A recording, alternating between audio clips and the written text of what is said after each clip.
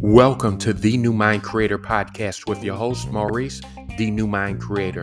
Today I'll be interviewing Bailey Wasdal. Please make sure to hit the subscribe button so that you'll receive alerts when new episodes are available on Sundays at 9 p.m. Eastern Time. Also, please leave me a review on iTunes or Spotify.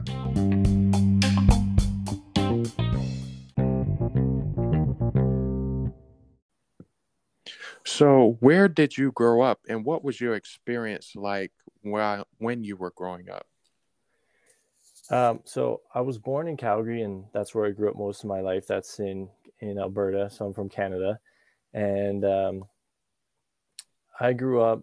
I spent a lot of time growing up around sports, and I think that's a result of kind of my upbringing. My parents were younger parents. I was born when my parents were quite a bit younger, and so I think a lot of my upbringing with them was kind of a do as I say, not as I do type thing. And by that, I mean, they wanted me to have opportunities that they didn't have when they were growing up. Um, and they always wanted me to have a life that was better than the life they had. And, as a result, I spent a lot of time growing up playing sports, and that was something they didn't get to do. And I went to university, and that was something else they also didn't get to do. And I actually ended up playing university football for 8 seasons, which is probably a little bit longer than what listeners in the States might be used to. Is I think the collegiate career in the U.S. is closer to 4 or 5 years. But I would say for the most part, I think I had definitely some unique aspects of my life so far, and fairly young life, and but I think even more so than that, I think lots of people have had unique experiences and a lot of defining moments in their life. But I think what I would say has really differentiated me is more than the experiences I've had is sort of the ability and the skill to just reflect on those and find a way to sort of ascribe meaning to those experiences in a way that sort of allows me to learn more about myself and move forward in a way that is more intentional, and just kind of take those experiences as information and sort of building a life that's a life that I intentionally choose and want. And so I think that's really a skill that anybody can develop. And I think more than, as I say, is more than having unique experiences, is just having that that skill or ability to reflect on them and to grow from them. And I think anybody can develop that. And when you were growing up, did you have a dream of what you would be doing in your life as when you became an adult? Yeah, definitely. I mean, I think, I think for a long time, a really long time, football was my dream. And that was kind of the only thing I thought about. And, yeah, I wanted to have some significant mark on the world, and I wanted to have some sort of influence. And I always thought football was going to be that avenue for me. I always thought that was sort of my best chance to sort of rise to a level where I could lead people and influence people and have a positive impact in the world. And I think that was my dream for a long time. And I think as I got older and further down the line in that journey, I started to realize that I had other skill sets as well, and it just kind of transitioned for me. I still think of football in a way as sort of leading to that same goal. I often think of a quote from Peyton Manning, of course, NFL Hall of Fame quarterback, and he said, "The end of my football career is just the beginning of something I haven't even discovered yet." And that resonates with me so much because when I reflect on my experiences as an athlete, as a football player, a lot of the lessons I learned and those experiences have they've shaped me into who I am now, and have allowed me to kind of have the perspective and leadership skills and whatnot that are going to continue into what I do now. And now for me, it's I'm more on the business side of things.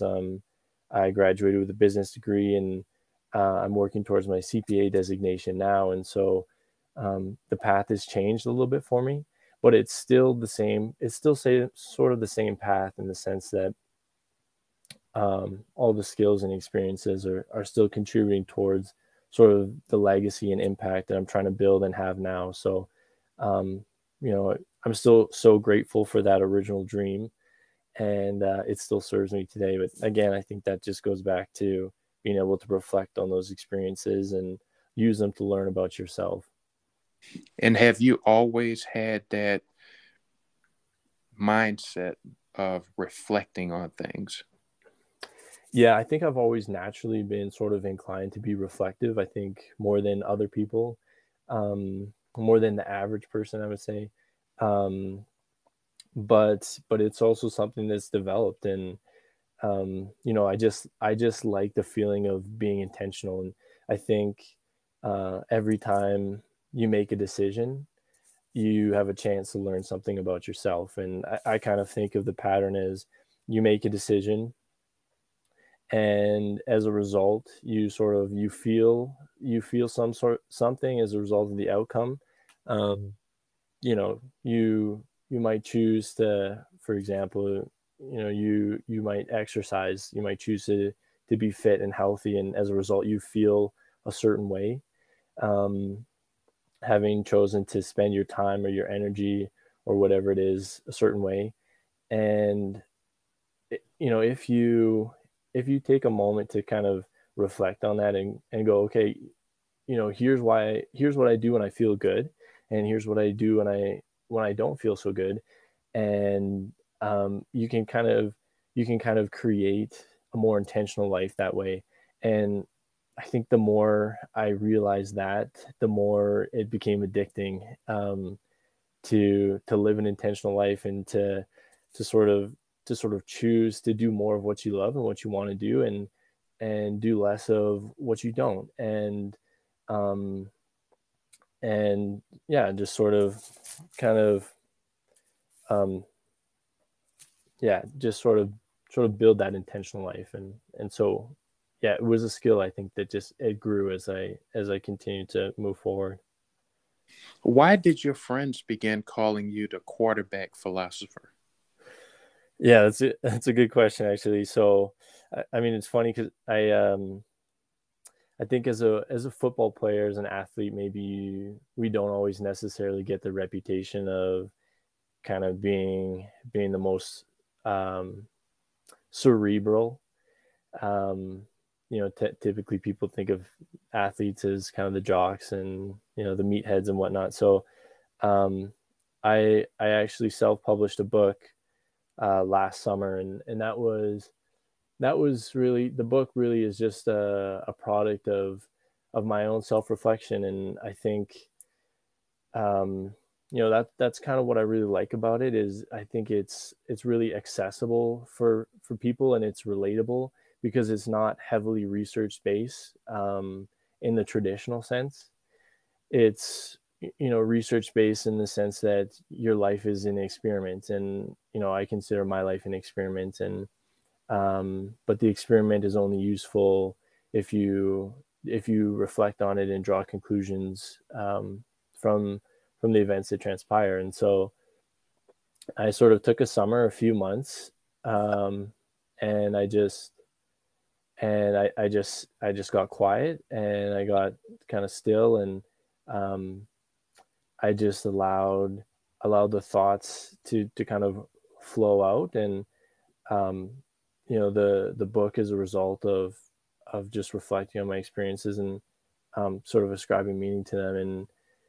And so my friends that kind of read the preliminary drafts of the book started to kind of give me that moniker, the quarterback philosopher. And what's the title of your book? The title of the book is Stay the Course: Exploring the Five Major Pillars of a Life of Authenticity. And what are the five pillars of a life of authenticity? Yeah, so that's a it's a great question. And essentially the whole premise of the book is to bring the concept of authenticity into a way that's understandable, um, and kind of cut through all the kind of buzzwords of it and just make it relatable to what people have experienced in their own lives. And I think intuitively people understand the concept of authenticity, but once you go from sort of intuition to in creating kind of an explicit definition, I think it makes it a lot clearer for people to action on it and to create greater alignment and authenticity in their life. And so the pillars are authenticity of self, which is kind of creating that definition of authenticity. And then next, I go into authenticity of service, and then authenticity of finances and work, which kind of leans on my background as a business student. The fourth pillar is authenticity of relationships and friendships. And then the final pillar is authenticity of others. And that just sort of deals with kind of how to deal with when you perceive authenticity in somebody else. Why is it important to have authenticity in your life? Um, there's a there's a couple of strong reasons. First of all, authenticity. So the way I kind of think of it is you you have kind of what I refer to as your true self, which is the set of values and the set of intentions that you hold, that you've internalized. And then there's sort of, I call it the cinematic self, which is the way you show up and the way you interact and sort of what you say and what you do, how those uh, convey what you value and what your intentions are. And so it's really sort of a psychological phenomenon. Um, and there's actually a term for it, which is incongruence. And what that really means is when the cinematic self, which is how you're showing up, is at a level that's sort of below your true self, which is again the values that you hold internally, that you've internalized. You just feel not right. And um, often you hear people say, I just don't feel myself. I feel off. They don't quite feel right, but they don't necessarily know what it is. And um, it's sort of a lack of integrity between those two selves. And a lot of times people will feel this incongruence and they don't necessarily know why. And that's kind of what I'm trying to say is, you can you get to a point where as a result of making a decision you feel certain way, which could be incongruent with the best of who you are, and are you able to take that as a trigger and reflect on it and say, okay, why am I feeling like this? Because I'm not living up to my fullest potential and acting as my true self. And then you create an intentional pattern to change that behavior. And a lot of times what happens to people is they kind of go through life and they just have that feeling, that incongruence, and they never stop to reflect and go, why am I feeling this? Or, they don't know, people go, yeah, I felt that, but I never thought about it. So I think the point I'm trying to make to people is you have that available to you, to reflect on your experiences and your decisions and say, okay, I feel my best. I feel as though I'm my best self when I choose to spend my time and my energy and my money this way, and then be intentional about doing those things more often. And I think that's a great place to be if you can develop that skill. And um, you know, I think that's a kind of intentional life that anybody would want to have. So the ability to be reflective is a component of bridging the gap between your cinematic self and your true self values. Yeah, exactly. Um, yeah, and just being able to take it as a trigger. You kind of when you and there's different triggers that I talk about in the book, and being able to recognize those as moments when you've sort of lost that integrity. Um, and I think integrity, that's such an interesting word to me, because I think there's a lot of misconceptions about what that means. And I had this conversation with somebody else the other day, and I would say typically people think the word integrity is, you do the right thing, or what do you do when no one's watching, kind of thing. But I would argue that a better definition of integrity, and integrity, the root word is integer, which means whole.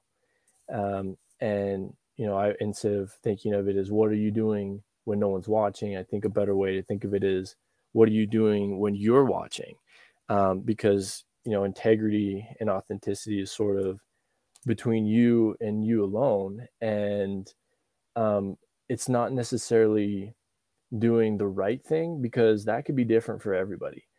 And so, the point I'm trying to make is it has to be the right thing for you, not necessarily, the universal blanket right thing. And so, if you're, it's really popular right now nowadays to be concerned with environmentalism, and that's kind of a big topic. And if that's not something that resonates with you, then that's fine. That's the point I'm trying to make. So to have integrity means to act in alignment with the values that you truly hold. And it's that simple. And it doesn't matter what values you hold, because there's no sort of negative consequences for having any set of values that you want, but there are psychological consequences for not acting in accordance with them. So if you don't value this, it doesn't matter if other people do. If you don't value it, then you don't need to act according to it. And I think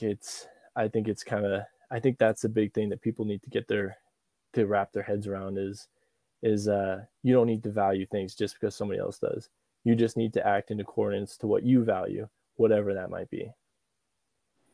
What is your one to grow on? What valuable piece of information would you like to leave our audience with? Yeah, I mean, I would just say, just to kind of build on that, I wouldn't worry about, what is the right thing to do. I would worry about what is the right thing for you to do. And I think that takes a lot of faith. And you don't necessarily have to, you don't necessarily have to have religious faith, but I think you have to have faith in something.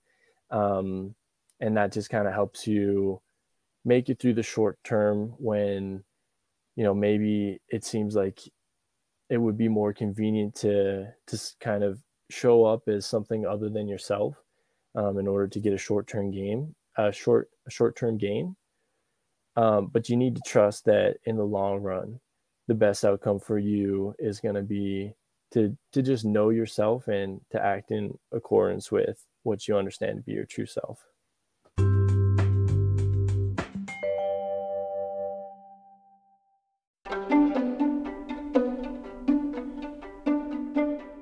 Thank you for listening to the New Mind Creator podcast with your host, Maurice, the New Mind Creator. This podcast has been sponsored by Abundant Sports and Truth Serum. Head over to www.mauriceflournoy.com to receive more motivation and insight to help create your new mind.